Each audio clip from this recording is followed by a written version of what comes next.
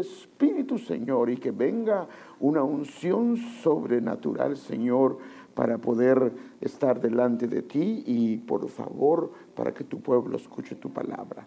En el nombre de Jesús. Amén y amén. Fíjese que yo no sé cuántos se recuerdan de la proclama. Bueno, de qué es la proclama, pues eso no hay duda, pero de ese día específicamente, del día de la proclama, yo no sé si usted se recuerda, pero hace algunos días he estado haciendo unos apuntes, pero hoy especialmente me vino algunos recuerdos de la proclama. Usted sabe que es el año de la reivindicación, que es un año de restitución, de recuperación, de justificación. Y yo no sé si se recuerda, pero estuve viendo algunos apuntes, me recordaba de eso y creo que el Señor me lo traía. Él trató, fíjese que lo tremendo es que Él trató en su mayoría de la predicación específicamente de mujeres. Si se recuerda del año de la reivindicación, Él trató de mujeres. Al principio comenzó tratando de 7 viudas, entre ellas era la viuda del templo, la viuda pobre, la que era persistente para orar, que fue a pedir justicia con el juez, la viuda de Anaín, la viuda de Sarepta, la viuda de Sirofenicia y la viuda de Batseba, perdón, es la palabra. Entonces empezó hablando sobre estas 7 viudas y al final se quedó con la última. No al final, sino, perdón, como en medio de las 7 estas, ¿verdad? Pero también él habló de varias mujeres que habían sido reivindicadas y entre ellas también trató 7 mujeres. Una es, y agarró ese orden, Betsabé fue la primera. Betsabé fue la esposa de David, o la esposa de Urías, perdón, sí, de Urías, ¿verdad? Y que se la arrebató David. Pero como ya hemos hablado en varias ocasiones, que no importa la carne, las debilidades de la naturaleza humana son las mismas, ya sea una carne, ya sea una persona que es de ascendencia china, rusa, alemana, siempre es lo mismo. Y en el caso de ella, usted sabe que él se la llevó para el palacio, pero todo el mundo se enteró de cómo fue o qué fue lo que pasó. Y entonces, imagínense cómo la miraban, porque las otras eran esposas legítimas. O sea que ella ha de haber sufrido un menosprecio dentro del palacio bien terrible, hermano. Inclusive cuando murió su hijo, ya lo hemos hablado, que es muy probable, hermano, conociendo al pueblo, conociendo cómo somos, hermano, es muy probable que a alguna gente se le dijo, es un castigo de Dios. Y sí lo era, pero no fue fácil para ellos decir, es un castigo de Dios. Entonces, esta es Betsabé que fue reivindicada, porque algunos creen que Proverbios capítulo 31, donde habla Lemuel, especialmente del versículo, creo que es 10 en adelante, de la mujer virtuosa, se está refiriendo a ella. Imagínese, hermano, a ella, porque usted sabe que el que escribió Proverbios es Salomón, y creen que Lemuel era ¿cómo le llaman a esto? Un nombre, porque Salomón tiene varios nombres. Tiene, por ejemplo, le llaman el pastor en el Cantar de los Cantares, también le llaman Jedidías, es Salomón también, y así. Pero entonces está también Tamar, que usted sabe lo que pasó con Tamar, que su suegro la menospreció y la apartó de ahí, y entonces ella se metió con él de una manera incorrecta, pero el Señor la reivindicó. Está también la que iban a apedrear. Usted se recuerda de ella, que el Señor la tomó y todo el mundo la quería apedrear, y él dijo, quien esté libre de pecado, que tire la primera piedra. Y él dice que se puso a escribir en el polvo, y cuando él se levantó no había nadie, y él pregunta, ¿dónde están los que te acusaban, verdad? Entonces está la concubina de Levita, está la concubina de Jacob, y terminó especialmente con Sara. Ahora, ¿por qué estoy retomando esto? Porque quiero mostrarle algunas cosas. Que a mí lo que me impresiona es que no lo había visto hasta ahora que he estado haciendo algunos apuntes, que realmente él se enfocó mucho en las mujeres. Si ve esa proclama del año de reivindicación, no significa que no sea para varones, no significa que no sea para jóvenes o señoritas o niños, no, es para todos, porque es una atmósfera espiritual. Pero si ve el enfoque de él, la mayoría es hacia las mujeres reivindicadas por Dios por diferentes medios. Y especialmente este es el caso de Sara. Usted sabe que pasó 2 veces, hermano, mire, 2 veces le pasó a ella que su esposo le dijo: mira, ahí no tiene mucho temor de Dios y yo te pido un encargo. Por favor, que si preguntan, tú di que eres mi hermana. Porque si dices que eres mi hermana y te roban, por lo menos no me van a matar. O sea, como que dice, que te hagan lo que te quieran hacer. O sea, hermanos, que eso está bien. Y la Biblia nos muestra las debilidades de los hombres de Dios. Y entonces se la llevaron la primera vez. Y usted sabe lo que pasó, lo que Dios intervino. Pero no sucedió una sola vez. Sucedió una segunda vez. Y aquí nos habla de por qué nosotros tenemos que romper, hermano amado, los padres con algunas cosas. Porque si nosotros no le rompemos, estas de alguna manera se repiten en los hijos. Porque si usted recuerda, Isaac hizo exactamente lo mismo que hizo su padre. Entonces vino él y el rey Abimelech la tomó y la tuvo en su palacio, y era obvio que se quiso meter con ella. Pero Dios defendió a esta mujer, y lo que hizo fue que trajo plagas a todo el reino. Y entonces el rey tuvo algunos sueños y entonces quiso arreglar las cosas, y cuando él estaba reivindicando a la mujer diciendo que él no había tenido nada que ver sexualmente con ella, entonces dice lo siguiente. Mire, aquí está. Padre Santo, entonces no aparece. Aquí hoy sí. A Sara le dijo, Génesis 20:16, a Sara le dijo: mira, he dado a tu hermano 1000 monedas de plata. Esta es tu vindicación. Y por eso es que él se enfocó en eso, para hablar de la reivindicación. Esta es tu vindicación delante de todos los que están contigo. O sea que te estoy dando esto, porque acuérdese que la plata es sinónimo de redención. Sí, no se sabía. El oro es sinónimo o figura de la divinidad, pero la plata es de redención. Esta es tu vindicación delante de todos los que están contigo, y ante todos quedas vindicada. Y cuando yo comencé a ver otras versiones, mire lo que dicen otras versiones. Por ejemplo, la versión Jerusalén dice: y todo esto, y de todo esto serás justificada. Por eso es que la reivindicación tiene que ver con justificación. Vas a ser justificada delante de los demás. Y hay otras versiones que dice: serás como un velo. Ellos nunca verán lo que pasó.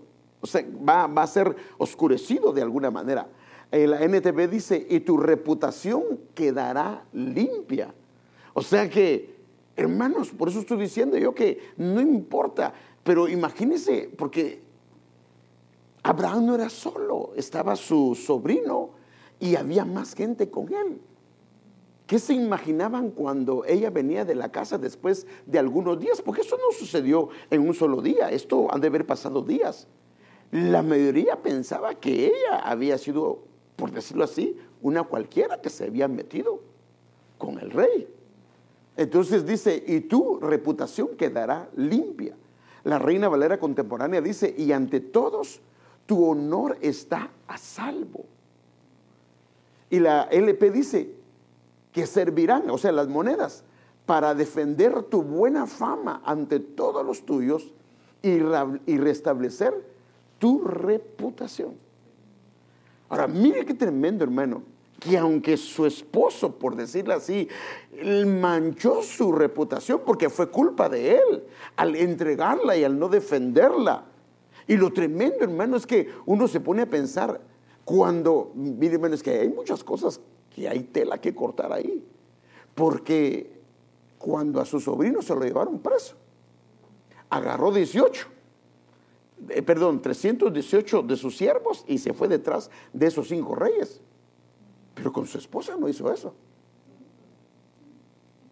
¿Cómo le vería a la esposa? Está cardíaco eso, ¿eh? Ahora, esto se quedó aquí en esta historia, no, esto no es nuevo. Hermanos, miren, la mujer ha sido desvirtuada.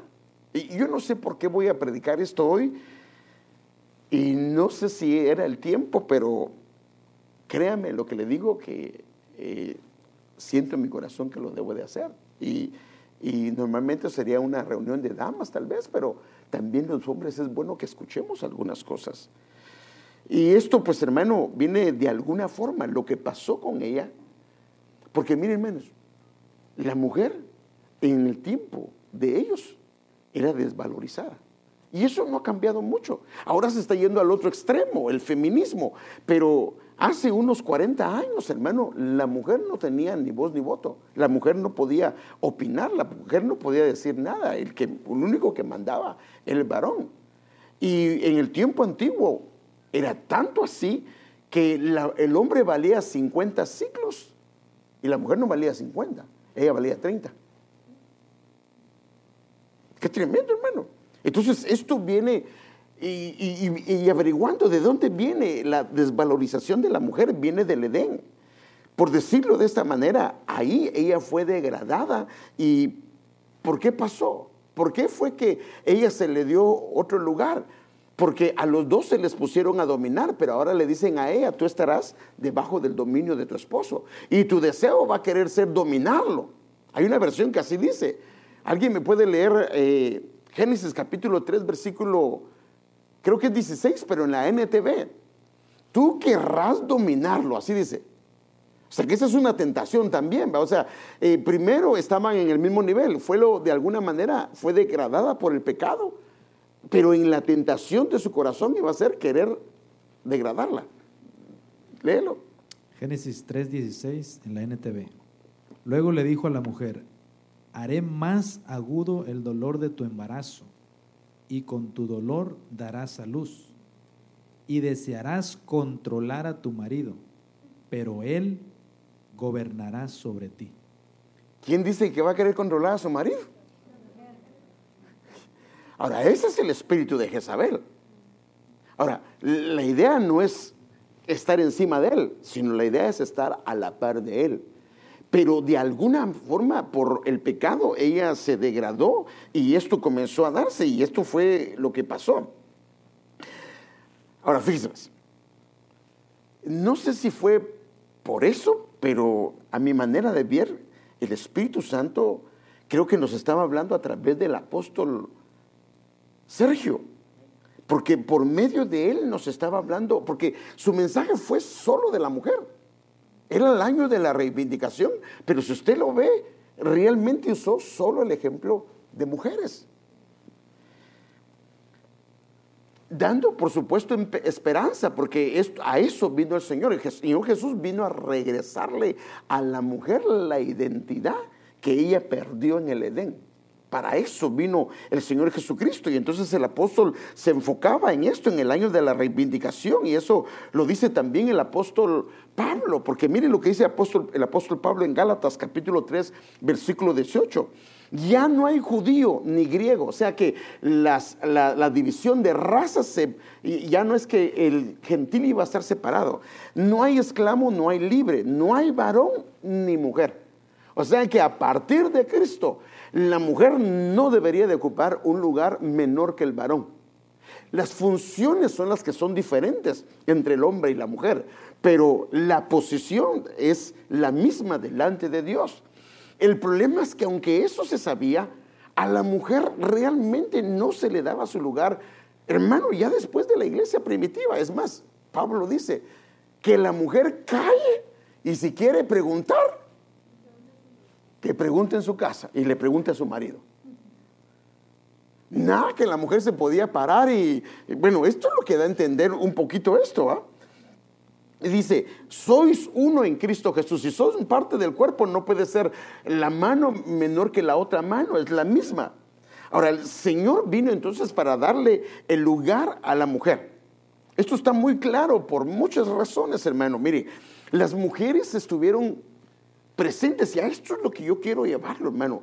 Ellas estuvieron presentes en el ministerio del Señor Jesucristo en todas las etapas. Mire, normalmente lo que más hay en la iglesia son mujeres. Normalmente la mujer busca más al Señor que el hombre. Es más sensible, es más fácil de doblegarse, es más fácil de abrir su corazón, es más fácil de oír la voz de Dios. Hermano, normalmente son las mujeres, tenemos que ser honestos. Es más, uno dice, ay, es que usted es muy llorona, casi todos los servicios está llorando delante del Señor. ¿Cada cuánto mira un varón llorar delante del Señor? Mire, algunos inclusive nunca han llorado. No, hermano, pero es que la Biblia dice que los hombres no lloran. No, eso no dice la Biblia. Es que los hombres no deben de llorar. No, eso no dice la Biblia. Pero dése cuenta, la mujer normalmente se quebranta mucho delante del Señor. Ahora, por supuesto, ella es muy sensible, ella es mucho más fácil para detectar algunas cosas. Ahora, mire cómo estuvieron ellas presentes. Solo le voy a mostrar algunas, hermano. Por lo menos busqué 10, no quise buscar más porque solo lo que quería enfatizar era cómo el Señor las tomó en cuenta. Hermano, las tomó en cuenta para muchas razones. Entonces el Señor utilizó el vientre de una mujer para que naciera su amado hijo. Eso está en Lucas capítulo 1, versículo 30 al 31. No lo voy a leer, tal vez uno que otro versículo. Mire, la primera mujer, Ana la profetisa, fue la primera que dio testimonio del Señor Jesús. Era aquella mujer que había llegado a 80 y pico de años y estaba en el templo día y noche orando, y cuando vio al Señor, ella comenzó a dar testimonio de él. Fue la primera mujer que comenzó a dar testimonio del Mesías, tan solo siendo él un niño. No fue un hombre, sí hubo un hombre, pero él lo que dijo es, el Señor me dijo que yo vería al Mesías antes de morir. Pero ella comenzó, hermano, a divulgar. Mire, es tan poderosa la mujer que cuando el Señor llegó a Samaria, no se encontró con un hombre. ¿Usted qué cree? ¿Habían hombres que también habían tenido 5 o 6 mujeres o no?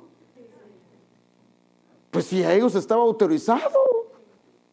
Se recuerda que en ese tiempo estaba autorizado que ellos, si tenían la economía, podían tener varias esposas. Entonces sí, había hombres que habían tenido varias esposas, pero él no se encontró con ninguno de ellos. Él se encontró con la samaritana. Y si usted ve la historia, al Señor le estaba haciendo el tiro también. No es que era terrible, hermano. Vea la historia bien, y cuando comienza a ver la historia, ahí lo va a ver. Pero viene el Señor y se encuentra con ella. Y a esa no la puse. Dice, era la evangelizadora, porque ella fue, dice, no la puse, fue a promover y le trajo a todo el pueblo. Hermano, todo el pueblo venía a oírlo a él. Qué redes sociales, qué anuncios. No, hermanos, una sola mujer fue a traer a todo el pueblo. Mire, hermano, el tremendo que son las mujeres, de verdad. Y eso no la puse ahí, solo le estoy dando algún ejemplo. Muchas mujeres le servían, ahí está la cita. Muchas mujeres le servían, y así lo dice el versículo. Las mujeres sostenían el ministerio del Señor y de los apóstoles. No eran los hombres. Léame esa cita para que lo vea. Lucas 8:3, pero en la versión NTV si lo tiene. ¿Cómo le quedó el ojo? No eran los varones. Padre Santo. Lucas 8:3. Juana, la esposa de Chuza, administrador de Herodes, Susana y muchas otras que contribuían con sus propios recursos al sostén de Jesús y sus discípulos. ¿Cómo le quedó el ojo? Padre Santo. Mire, las mujeres es fácil que colaboren en la iglesia. Los hombres, hermano, padre. ¿Y para qué vas a dar eso? ¿Y eso por qué? Que no sé qué. No, hombre, si el Señor nos ha bendecido. Hermano, mire, y aquí está hablando el Señor. Por eso le digo, mire el impacto que estas mujeres tenían, hermano. O sea que, mire, ahora, perdóneme, pero ahorita lo vería alguien vergonzoso. ¿Cómo que la mujer me va a sostener? Pero el Señor permitió que quedara eso, dándoles honor, dándoles honra, que ellas eran las que sostenían su ministerio. Y Chuza era la que, no, así se llama Chuza, ¿va? Ahorita reprende usted ese nombre, usted reprende ese nombre, pero ese era el nombre muy bonito en ese entonces, yo creo. Mire, hay nombres como Epiteto, hay nombres como Cuarto, hay uno que se llama Cuarto. De verdad, solo que como eran nombres griegos, para ellos sonaban bonitos, a nosotros tal vez reprendemos, porque, mire, a nosotros nos pasó, bueno, no a nosotros, sino a algunos les pasó, hermano, porque como, acuérdense que el catolicismo estaba muy fuerte en nuestros países, y cuando papá y mamá nos ponían nombre, agarraban el calendario, y el nombre que le ponían era el del santo del día, hermano. Y habían unos nombres de santos horribles, hermano. Y a algunos les quedaron esos nombres. Ya no se lo pueden quitar. O sea, y por eso digo, o sea que, pero para ellos era en ese entonces bonito. Los papás eso hacían. Pero mire, pues, lo tremendo de eso. Mire, una mujer limpió sus pies con sus lágrimas y lo secó con sus cabellos. Eso sabe usted que hay dos escenas de esto. Otra, una mujer que le derramó perfume sobre sus pies y cabeza. Ella era María. La otra, no aparece el nombre, pero la siguiente era María, la hermana de Lázaro. La otra era María, ungió a Jesús para su sepultura, estando aún vivo. Por decirlo así, lo perfumó. Estando aún vivo, no muerto. El muerto lo querían ir a perfumar, pero ella lo hizo estando vivo. Y se recuerda, ¿quiénes lo criticaron? ¿Las mujeres? ¿Quiénes lo criticaron? ¿Los hombres? ¿Y por quién empezó? Por Judas, hermano. Ellas fueron las únicas de sus discípulos que estuvieron al pie de la cruz. Perdóname, hermano, así dice la Escritura. Bueno, otro fue Juan. Pero de todos andaban huyendo, hermano. Y las únicas valientes, hermano, así dice, fueron ellas. Ellas estuvieron, todas las mujeres, al pie de la cruz. Bueno, no todas, pero por lo menos menciona 3 o 4 mujeres que estuvieron y les da sus nombres, porque las menciona. Yo creo que, ¿me pueden leer Juan 19, 25? Yo creo que ahí aparecen los nombres de ellas. Ahí aparecen los nombres de ellas. Ahora, ¿por qué no querían estar los hombres ahí? Porque tenían miedo que los mataran. Porque el cabecilla, por decirlo así, era Jesús. Pero a las mujeres no les importó y fue más valioso el amor que le tenían a él. También los discípulos, pero ellos tenían miedo. Las mujeres, perdóneme, ahí fueron más valientes. Léelo. Juan 19, 25. Estaban de pie junto a la cruz la madre de Jesús, la hermana de su madre, María, la esposa de Cleofas, y María Magdalena. Por lo menos menciona 4. Y Pedro, y Jacob. Ellos habían estado inclusive en el monte de la transfiguración. Ninguno de ellos, solo ellas, hermano. No les importaba si las iban a matar, no les importaba. Ellas querían, amaban al Señor. Y se lo mostraron a que, hermanos, también los discípulos le dijeron que lo amaban. Pero a la hora de rajar ocote, así decimos en Guatemala, se espantaron, hermano. Bueno, tal vez nosotros hubiéramos hecho lo mismo. Por eso estoy diciendo yo la importancia de las mujeres. A una mujer fue a quien se le reveló primero después de resucitar. Mire, ¿sabe qué dicen ahí? No sé si usted ha oído de los que le llaman la crítica textual. La crítica textual son los que evalúan los manuscritos, especialmente los originales, si son o no son auténticos. Y ¿sabe qué dice uno de ellos? Y me recuerdo muy bien porque me encantó lo que él dijo, que dice que son auténticos y originales porque en ese entonces la voz de la mujer no tenía valor. Y si hubiesen querido falsear la historia de que Jesús había resucitado, a los que hubiesen usado eran los varones, no a las mujeres, que fueran las que lo encontraron resucitado, porque el testimonio de ellas, hermano, es que así dice la historia, era de menos valor, de mucho menos valor. Entonces viene el Señor y dijo, sí, tal vez eso es lo que piensa la gente, pero para mí tienen valor. Y a ellas fue la primera, a ellas fueron las primeras que Él se les reveló. Las mujeres creyeron en la resurrección antes que los hombres. Por favor, lea Juan 20:16. Esto no es mentira, hermano. Ahí lo va a ver. O sea, por eso le digo que ellas creen más rápido que uno. Nosotros, hermano, si uno de sus apóstoles dijo, no, yo tengo que meterle el dedo ahí donde estaba el hoyo de la... Así dijo, hermano. Y si no, yo no voy a creer. ¿Lo tienen ahí?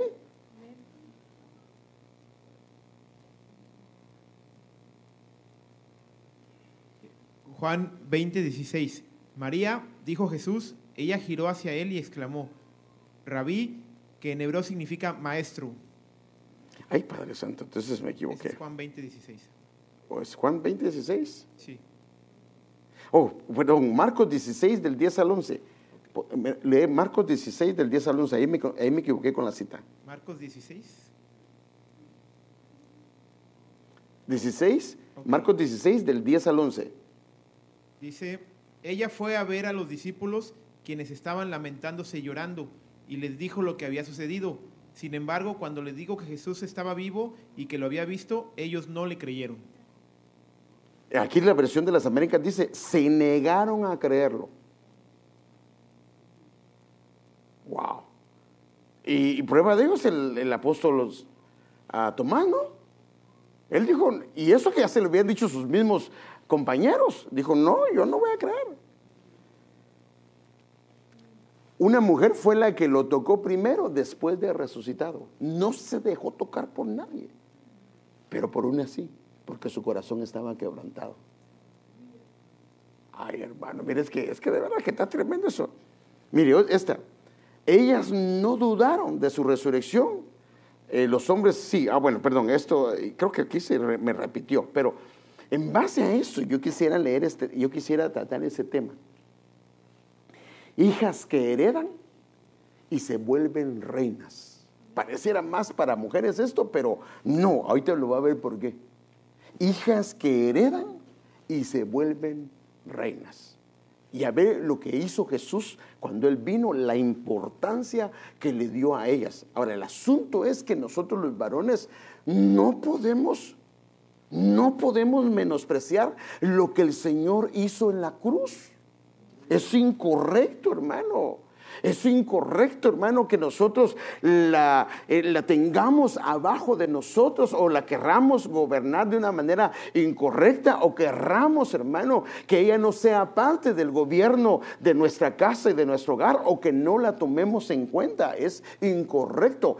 Por supuesto, hermano, tenemos que tener cuidado de que no nos gobierne la esposa, porque tampoco nosotros no somos hijos de ella, ni tampoco ella es nuestra hija.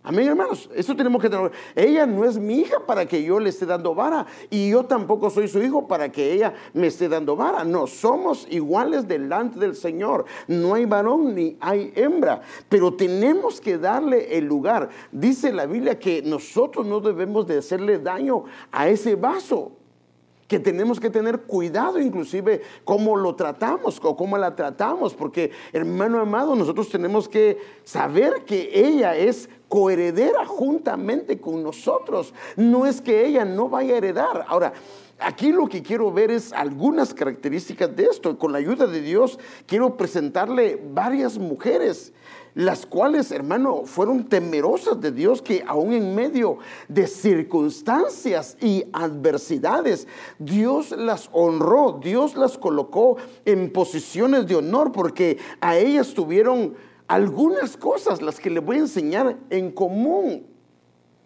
las cuales nosotros podemos ver en la Escritura.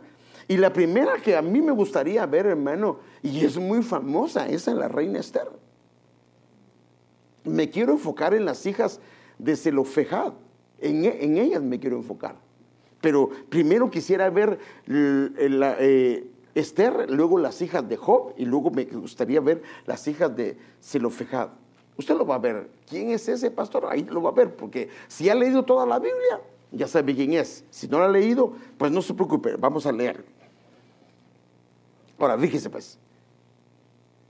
Ella fue educada por su tío. Pareciera, por lo que da la Escritura a entender, y los versículos que le voy a enseñar, es que ella perdió a su papá y a su mamá. Ahora, fíjese pues, mire el contexto histórico y la condición en la que ella se encontraba. No tenía papá, no tenía mamá. Y entonces, por decirlo así, era una huérfana. Porque eso es, ¿verdad? Si no tiene papá y mamá, era una huérfana. Pero la ventaja que tuvo es que tuvo un hombre, hermano. Perdón, no un hombre, sino tuvo un tío que fue un hombre de Dios. Fue un hombre que, hermano amado, pasó del calibre que debería de pasar. Era un hombre admirable. Y ella era una mujer obediente, era una mujer sumisa. Y eso la ayudó para poder llegar hasta donde llegó. Porque si lee la historia de Esther, que creo que la mayoría de las mujeres el libro de Esther lo han leído, la mayoría, hermano, ahí ve la obediencia de ella. Déjeme ver algunos versículos. Esther capítulo 2 del 5 al 10, si no lo ha leído, hermanas, le recomiendo que lo lea. Es más, le puede hablar a sus hijas de esto. Lo que pasó fue que la reina Vasti se había rebelado. El rey la mandó a llamar y ella no quiso ir, y entonces la descartaron para ser reina. Así dice la Biblia. Y había en la fortaleza de Susa, pero el problema es que el rey comenzó a verlo, lo comenzaron a ver triste. Y entonces dijeron, ¿qué hacemos? Entonces había en la fortaleza de Susa un judío que se llamaba Mardoqueo, porque comenzaron a agarrar a todas las mujeres jóvenes, porque ese fue el consejo de los consejeros. Había un judío que se llamaba Mardoqueo, hijo de Jair, hijo de Simei, hijo de Cis, benjamita. Parece que esta era familia de Saúl, que había sido deportado de Jerusalén con los cautivos que habían sido deportados con Jeconías, rey de Judá, a quien había deportado Nabucodonosor, rey de Babilonia. Sigamos leyendo. Y él estaba criando a Hadasa. Bueno, no sé si se dice Hadasa o Hadasa, pero bueno, como mencioné. Ahora, note esto, porque yo quiero que vaya viendo algunas cosas que son propias de las mujeres que heredan. O sea, hay una promesa para heredar, pero no solo para heredar cuando estemos en su presencia, sino que se pueda heredar y tengan una dignidad, tengan un lugar dentro del pueblo del Señor, amén, para que no se les descarte. Hermano, mire, inclusive hay denominaciones que a la mujer no le permiten predicar. Hay denominaciones que a la mujer no se le permite ser pastora. Yo no sé si sabía, y tal vez algunos porque han estado todo el tiempo en el ministerio pentecostal o ministerio de Benecer, pero algunos ministerios no permiten que una mujer predique, menos que una mujer sea pastora. No lo permiten, eso descartado completamente.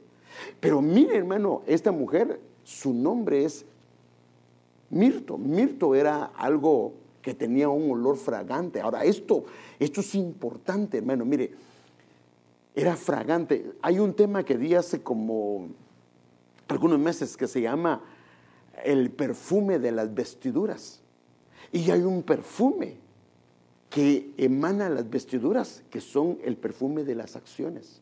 Por ejemplo, cuando Jacob olió las vestiduras de su hijo, dice: las vestiduras de mi hijo son como el olor del campo. y él bendijo esas vestiduras. Entonces, cuando hay acciones, acuérdense que la Biblia dice que a la esposa se le vestirá de lino fino, resplandeciente y puro. Y luego la Biblia misma ahí explica cuál es el lino fino. Dice, son las acciones justas de los santos. O sea que cuando una mujer se viste de acciones, es como un mirto, un olor fragante, hermano amado. Mire, cuando aquella mujer le echó el perfume al Señor, así dice la Biblia, que la casa se llenó del perfume.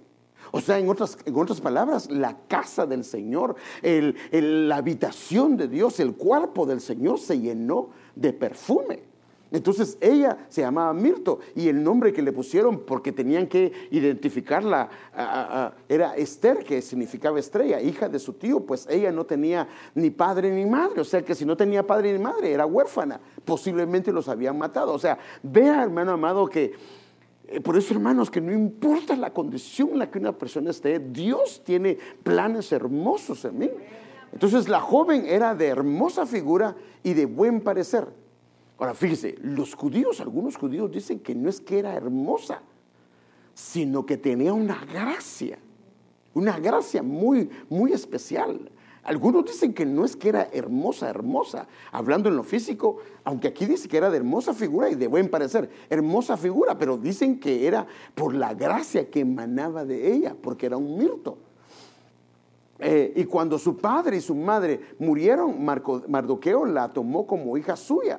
Y sucedió que cuando el mandato y el decreto del rey fueron oídos, que las mujeres tenían que llevarlas al palacio, muchas jóvenes fueron reunidas en la fortaleza de Susa bajo la custodia de Hegai. Hegai es una figura del Espíritu Santo, ahorita lo va a ver. Y Esther también fue llevada al palacio del rey bajo la custodia de Hegai. Ahora fíjese qué tremendo, hermano. Mire, esto es importantísimo, o sea que debe de haber un cuidado. Y quien debe de cuidar a la mujer, en este caso al hombre también, es el Espíritu Santo. Pero aquí va a ver cómo lo hacía, y encargado de las mujeres. La joven le agradó y halló favor delante de él, en este caso de Hegai, por lo que se apresuró en proveerle de cosméticos, como fue grata, agradable. Le proveyó de cosméticos y alimentos y le dio 7 doncellas. O sea, está hablando de una perfección espiritual, escogida del palacio del rey, y la trasladó con sus doncellas al mejor lugar del harem. Esther no dio a conocer ni su pueblo ni su parentela, porque Mardoqueo le había mandado que no lo diera a conocer. Mire la obediencia de ella. Ella ya podía estar, ya dijo, ya le caí bien a Hegai, ya le caí bien a todos, y ahora ¿qué me importa? No. Ella siguió guardando como una joven obediente las indicaciones que le dieron. Ahora, ¿qué pasó? Como ella se dejó vestir por Hegai, porque todas las mujeres dicen que les ofrecieron, a ver, ¿qué quieren ponerse? Porque, hermano, mire, meterse con la vestidura de la mujer, ¡ja!, lo van a reprender si se mete ahí. En todo se puede meter, ni con la vestidura ni con su pelo. Aunque las mujeres tienen que dejarse en algún momento dado, porque hay vestiduras que ellas no las ven mal, pero son vestiduras provocativas y no están bien. Entonces, hay veces, hermano, nosotros ahí tenemos que tener bien los pantalones puestos, ¿verdad? Porque ella dice, ¿verdad que me veo bien? Y si dice que no, le va a ir feo. No. Dice, no, perdóneme, mi amor, pero eso está muy, muy incorrecto. No está bien. La Biblia dice que debe ser vestidura que sea con modestia y con pureza, y eso no está bien. Y hay que decirle, porque, mire, hermano, yo he visto eso. Me dijo una vez alguien, no, es que lo que pasa es que a mi marido sí le gusta. Si le gusta a su marido que se vea mal, qué raro, que la vean otros, qué raro, pero bueno. Pero el rey la escogió a ella para ser reina. Mire, cuando Esther, hija de Abigail, tío de Mardoqueo, que la había tomado como hija, le tocó venir al rey, ella no pidió cosa alguna, sino lo que le aconsejó Hegai. O sea, lo que ella se dejó vestir por el Espíritu Santo. Pero es que esta es la ropa que usamos en mi pueblo. Y no, ella se dejó vestir. Todas las demás escogieron y pasaron con el rey. Y a ninguna escogió. Pero ella, dice, ella no pidió cosa alguna. O sea, en otras palabras, no se puso nada humano, ni que le gustara a sus ojos, sino lo que fuera grato al rey. Y ella sabía que como Hegai él conocía al rey, él sabía. ¿Quién conoce a nuestro Señor? Es el Espíritu Santo. Por eso es que nos viste de él. Ella no pidió cosa alguna, sino lo que le aconsejó Hegai, eunuco del rey, encargado de las mujeres. Y Esther hallaba favor ante todos los ojos de cuanto la veía. Mire, hallaba favor, tenía gracia. Y el rey amó a Esther más que a todas las otras mujeres. Y ella halló gracia y bondad con él más que todas las demás vírgenes. Y él puso la corona real sobre su cabeza. O sea que fue una mujer que se convirtió en reina. Y por supuesto llegó a heredar. Y la hizo reina en lugar de Vasti. Ahora mire que era Vasti. Vasti era deseada, era bien amada y era hermosa. Pero ¿por qué el rey la desechó? O porque no, otra vez la palabra no es desechar, sino la palabra es, bueno, sí, porque ya no la quiso. Porque el rey la descartó y la degradó del lugar que tenía. Porque no era obediente. El rey la mandó a llamar y no le hizo caso. O sea que aquí lo que dice es que hay cosas que no hay que estar, hay algo que hay que. Entonces, en su casa, ¿quién es su rey? El Señor Jesucristo, hermano pastor. Sí, Él es su rey supremo, pero su esposo es su rey. Y usted es su reina. Qué bonito sería que llegaran las mujeres como, ¿sabe usted cómo llamaba Sara a su esposo? Señor. Porque el hombre le dice a ella, le presento a mi señora, ¿o no? ¿Y por qué él no le dice, le presento a mi Señor?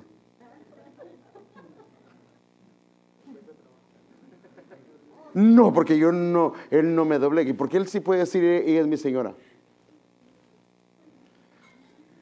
Le costó someterse a la voluntad de Dios. O sea, que no solamente es que sea hermosa, ni deseada, ni bien amada, sino tiene que ser obediente, someterse a la voluntad de su Señor. En este caso, del Señor Jesucristo. ¿Y para qué se pone el velo? ¿Cuál es la indicación del velo? Si es eso lo que dice, la idea de meterse el velo es que le está diciendo a las entidades angelicales, yo estoy sometida bajo la autoridad de mi esposo. Pero si el esposo le dice, mi amor, eso no se debe poner. ¿Y quién sos vos para decirme? Mi amor, no vaya a ese lugar. ¿Y por qué te tengo que pedir permiso? Y aquí tiene su velo y le llega hasta los pies. Pues solo es una fachada, ¿verdad? Porque la idea del velo es una señal de que está bajo una autoridad. Yo no estoy diciendo que no le diga lo que no está correcto, que no le diga, porque hermanos, las personas más indicadas para que nos llamen la atención son ellas. Ellas son, mire, yo normalmente cuando estoy en una reunión y a veces estoy llamando la atención, generalmente a la que le pregunto cómo estuve, si no me pasé, si fue correcto en lo que le dije y la manera que le dije fue a ella. A ella le digo, le hablé bien, no me salí de la línea, no. O me dice, no le hablaste correctamente, te pasaste. Y entonces ya me genera la llamada para decirle, hermano, discúlpame, perdóname, yo me pasé, no tenía que haberte hablado de esa manera. O sea, pero eso no significa que lo van a gobernar al hombre. Amén, hermanos. Amén, hermanos. Así que por algo el Espíritu Santo nos está haciendo que veamos esto. Pero bueno, quiero comenzar a ver las características. Entonces, ella se dejaba guiar por el Espíritu Santo. Ella se dejaba guiar, o sea, ella tenía dos autoridades. La autoridad en casa, que era su tío, era Mardoqueo, por decirlo así, la persona que la cuidaba, y tenía la autoridad en el lugar que ella, hermano amado, y no se dijo, aquí ahora yo estoy ya dentro del palacio. No, aún se dejó someter de él. Ahora, fíjese, ahora quiero enseñarle algo. A las hijas de Job, este hombre era odiado, este hombre era aborrecido. Y los primeros hijos e hijas, especialmente mire hermano, él tuvo dos familias, por decirlo de esta manera. La primera familia, antes que le pasara lo que le pasó, fíjese qué tremendo. Y esta familia no aparece el nombre ni de la mujer, porque la mujer no era de las que lo apoyaba. Cuando le comenzó a ir mal, ¿sabe qué le dijo a la mujer a su marido? Maldice a Dios y muérete. La gran, mire, hermano. Por eso, hermano, mire, yo creo que la mujer tiene que tener cuidado con lo que dice. Mire, bueno, yo espero que nosotros en casa, usted no esté con cascos, ni con su coraza, ni con su espada, porque en la casa está en su casa. Ahí uno está sin protección. Y quien lo conoce a uno mejor que nadie es la esposa. Y quien más daño le puede hacer a uno es ella, porque ella sabe las flaquezas y le puede dar un gancho al hígado. Mire, un ejemplo. Imagínense que yo estoy predicando sobre esto. Solo es un ejemplo, por favor. Eso no es así, pero solo le doy un ejemplo, para no poner de ejemplo a nadie. Y de repente en mi casa, yo vengo y le digo algo. ¿Y entonces para qué estabas predicando eso? ¿Me dio un gancho al hígado o no? Sí, me dio un gancho al hígado. Porque tampoco soy perfecto. Vamos en ese proceso, pero no lo soy. Entonces, imagínense que su esposo está compartiendo algo. Y usted, eso no es así. Mire, yo quiero darles un consejo a los esposos y a las esposas, porque a veces el esposo está contando y a veces a uno se le olvida, hermano, porque a veces uno tiene problemas con las fechas y uno está contando. Fíjese, hermanos, que un día me aparecieron 5, no sé qué, no eran 5, eran 3. Eran 3, no. Y comienza a contar su testimonio y fíjese qué pasó. No era así, estás equivocado. Hermano, eso es una falta de respeto. Ya en casa le dice, ¿sabes qué? Discúlpame, pero si le exageraste, no te peleaste con 10 como dijiste, no era 1 y era chiquito. Es que era un Goliat, hermano, no. Entonces, pero delante de los demás no debe de contradecir. Y en su casa lo corrige, le dice, no era así, mi amor, yo creo que le echaste un poquito de salsa a los tacos. Y ya le aclara, pero o el esposo avergüenza a la esposa, o la esposa lo avergüenza a él. Si se equivocó, ¿qué? ¿Es doctrina lo que le está enseñando? No es doctrina, es un testimonio. Y normalmente cuando contamos cosas de años se nos pasa, ¿o no? ¿O no le ha pasado a usted? Entonces, ya no lo haga, o no lo hagamos. ¿Ya? O no lo hagamos, no corrija. No esté corrigiendo a su esposa, no esté corrigiendo a su esposo, se equivocó. Claro, a no ser que esté diciendo algo que así, el plano que diga algo. No, es que él no me quiere, pues diga, no, me tiene que quedar callado. No, yo sí te quiero. Ya, cosas como esas, sí, pero por favor, tenemos que tener cuidado. Entonces, no se les olvide, y algo que es importante, hermano, es que las mujeres no podían heredar. Los que heredaban únicamente eran los hombres. Y ahorita va a ver por qué. Ahora le voy a explicar por qué. Porque esa era la costumbre en la antigüedad. Pero antes déjeme mostrarle algo para que vea y tenga una idea. Yo no sé si ha oído el concepto patrilineal o matrilineal. Así se llaman esos conceptos. Patrilineal es lo que usted puede ver ahí. Como, por ejemplo, si el padre era gentil y la madre era israelita, el hijo que nacía era israelita, pertenecía al pueblo del Señor, pero no pertenecía a ninguna tribu. No podía pertenecer a ninguna tribu. O sea que en otras palabras, donde se tenía la herencia era en la tribu. Y si él no tenía tribu, sí era israelita, pero sin tribu. Pero, entonces, esta era la descendencia, por decirlo así, matrilineal.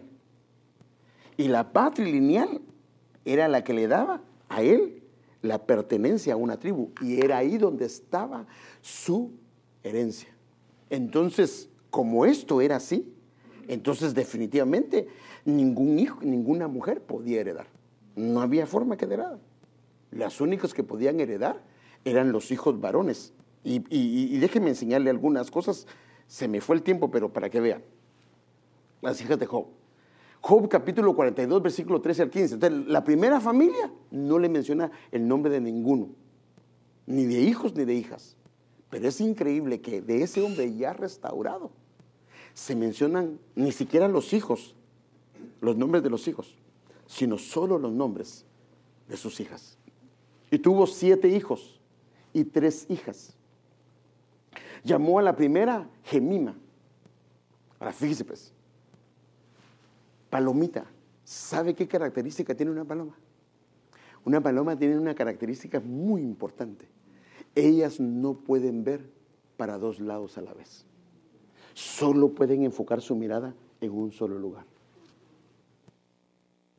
Puesta la mirada en Cristo Jesús. No está mirando acá, no está mirando acá, sino su mirada está en Él. Entonces, una de las características de Jemima, de las que heredan, es que su mirada está puesta en Él. Y luego a la segunda, Cesia, que significa casia o canela, y que era un perfume. Ahora, note, ¿se recuerda cuál era el nombre de Hadasa? Era mirto, era un perfume. Mire ellas, realmente son perfumes, o sus ojos están puestos, son perfume. Ella, Cesia es un perfume. Y a la tercera, Karen Jacob, que es tarrito o pomito de cosméticos embellecedor. Y en toda la tierra no se encontraron mujeres tan hermosas como las hijas de Job, y su padre les dio herencia entre sus hermanos. Ahora, ¿por qué dice que su padre le dio herencia? ¿Y por qué no dice que le dio herencia a los hijos? Porque a los hijos siempre les correspondía.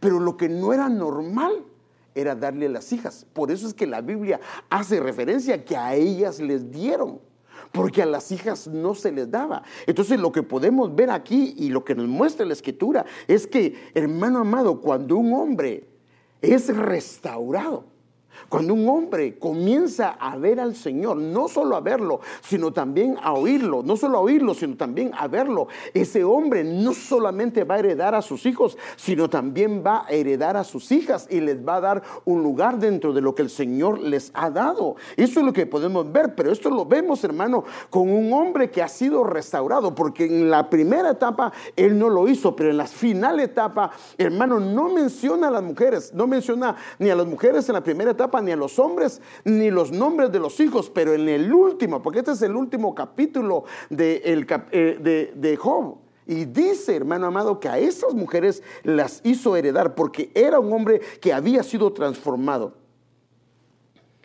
O sea que, pero ¿cómo eran ellas? Eran perfume. Sus ojitos estaban puestas en un solo lugar, y las dos tenían perfume en sus vestiduras. Hermano, mire, cuando un hijo, cuando una hija, sus vestiduras son gratas, hermano, le pide cualquier cosa y usted se la da. Pero hay hijos rebeldes que le quieren pedir, deme un iPhone número 14, creo que no sé si hay, y todavía la mamá se lo da para que se porte bien. No, si con eso no se va a portar bien. Padre, ya se me fue el tiempo, hermano, pero mire, yo no quería hablar de ellas son las que quiero hablar, pero vamos a dejarlo ahí. Y si el Señor me lo permite, voy a hablar el domingo de esto. Pero miren, hermanos, ustedes, amadas hermanas, son muy importantes. Hermanos, esto no lo preparé yo hoy, esto lo vengo preparando desde la semana pasada. Y yo creo que el Señor quiere que lo dé. Lo que quiere decirles es que ustedes tienen una parte muy importante. Ya le mostré en el ministerio del Señor la importancia de ellas. Y nosotros los varones no podemos, hermano, desechar a la mujer. No podemos decir, no, usted no puede hacer esto, usted no tiene capacidad. No, eso no podemos hacerlo. Eso es incorrecto. Porque ellas en el ministerio del Señor, ya le mostré la importancia que ellas tienen dentro del Señor y en el ministerio del Señor. Y el Señor lo dejó remarcado. Pero ahora yo quiero verlo, hermano, que también dentro de la iglesia el Señor les quiere dar un lugar, hermano. un lugar de honor, un lugar de herencia, no solo a los hombres, porque es lo que estamos acostumbrados a ver, que al hombre se le da una posesión y no a la mujer. Pero, hermano, tampoco soy feminista, porque no lo soy, hermano, pero yo siento en mi corazón que esto es lo que yo debo de platicarle, y por eso hoy me recordaba, hermano amado, estaba orando al Señor y me recordé de la proclama. Y cuando me recordé de la proclama y la fui a revisar, me di cuenta que sí, efectivamente, solo de mujeres habló el apóstol Sergio. Como diciendo, Dios, este año de reivindicación va a ser para ellas. Bueno, perdón, también para los varones, pero específicamente el Señor quiere que la mujer salga del lugar, tal vez de deshonor, de deshonra, de vergüenza, de sentirse aislada o de sentirse desechada, y que ocupe el lugar que el Señor le ha dado en su reino, hermano amado. Esto es importante, que entendamos que ha sido llamada con un ministerio especial, ha sido llamada para ocupar, hermano amado, un lugar especial.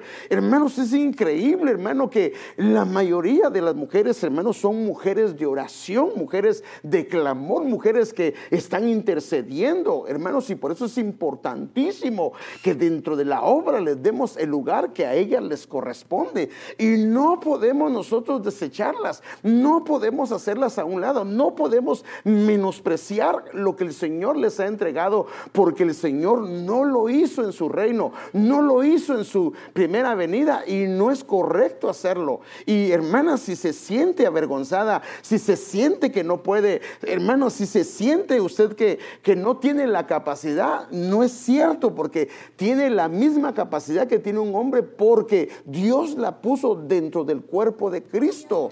Lo que sí tenemos que entender, denle un aplauso al Señor, es que las funciones que tiene la esposa son unas y las funciones que tiene el esposo son otras. Si respetas la autoridad, esto es importante. Solo déjenme, termino con esto y tal vez, mire, las hijas de él tuvieron que ir a pedir su herencia, pero fue asombroso lo que muestra la Biblia, y aquí me quedo con esto, lo que hicieron ellas.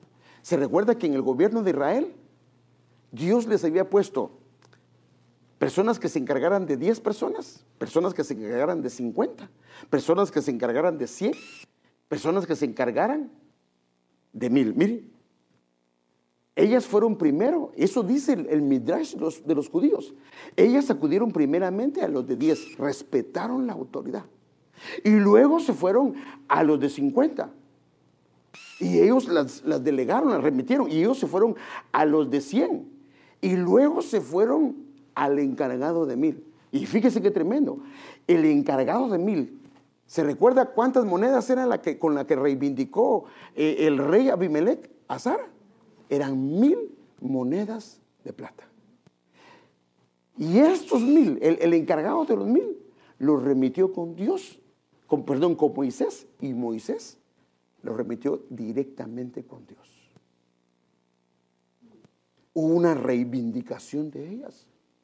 Tremendo, hermano. Y yo quiero mostrarle la vida de estas muchachas, hermano, que aparecen en pocos pasajes, pero sus nombres y algunas cosas son bien importantes. O sea que si hay una manera de heredar, no solamente en el cuerpo de Cristo y en el reino del Señor, no, también dentro del reino, del reino que está aquí en la tierra, dentro de lo que el Señor les ha dado, porque Dios les ha dado un lugar especial. Y no se tiene que sentir mal, no, sino el Señor, hermano, increíble, hermano, va a estar levantando siervas y también siervos, hermano, pero es importante que nosotros los varones no podemos sentir celos de ella.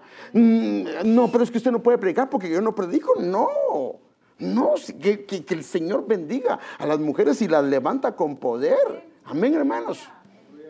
Amén, varones. Vamos a dejarlo ahí. Así es que voy a seguir con eso, pero déjenme orar. Amado Padre, venimos delante de tu presencia y perdónanos si como varones hemos tenido una actitud incorrecta hacia nuestras esposas, o hacia nuestras hijas, o hacia cualquiera del sexo femenino, si las hemos menospreciado, no les hemos dado el lugar que corresponde. Perdónanos, Señor. Y hoy te quiero pedir por mis hermanas, jóvenes, señoritas, adultas, ancianas, Señor, de que, Señor, lo puedan ver, el lugar que tienen en tu presencia, el lugar que tú hiciste en la cruz, de que la recuperaste para que ellas tuvieran o se fuera de vuelta la dignidad que se perdió en el Edén. Señor, ayuda a que ellas puedan entender y que no se sientan menospreciadas, que no se sientan que no valen, que no se sientan que no son nadie, Señor, sino que entiendan y comprendan, Padre, a través de tu palabra, que son importantes y la importancia que tuvieron en tu ministerio cuando estuviste aquí en la tierra, y creemos que eso es una figura de lo que va a pasar al final del tiempo. Así como en el principio las mujeres estaban involucradas en tantas cosas, al final vamos a ver lo mismo, y que podamos entenderlo y comprenderlo, Señor, y que ellas, Señor, siervas tuyas, entiendan la posición que tú les has dado, siempre con respeto, con honor, Señor, dentro de su casa, dentro de su familia, dentro de la iglesia, Señor, dentro de la esfera espiritual, Señor, que les ha llamado con una dignidad y con algo muy especial, Señor. Clamamos, Señor, que eso venga a su genética, Señor, ese despertar, ese entendimiento de la importancia que ellas tienen delante de ti. Yo las bendigo, Señor, bendigo a mis amadas hermanas, Señor, y también bendigo a tus siervos, Señor amado. Las bendigo, Señor, y bendigo sus vidas, que tengan un lugar dentro de tu casa, que tu nombre sea glorificado en ellas, Señor, y que tu renombre, Señor, venga sobre ellas, Señor, de una manera muy especial, Señor, y corona de honra, corona de gloria y de majestad, Señor, venga sobre sus vidas, Señor, y que hereden juntamente con nosotros, Señor, y que sirvamos juntamente, Señor, para darte honra y para darte gloria. Y corta, Señor, todo machismo, Señor, o todo feminismo, Señor, córtalo de en medio de tu congregación, y ayúdanos a entender, Señor, la función y la posición que a cada uno nos has dado, en el nombre de Cristo Jesús. Señor, queremos pedirte que nos lleves con paz, que nos lleves con bendición, que nos lleves con gozo, que nos lleves con alegría, Señor, y que podamos platicar con nuestras familias también. Bendecimos a tu pueblo y bendice, Señor, este descanso de este fin de semana. Bendice la boda, Señor, y que tu nombre sea glorificado también en esa boda.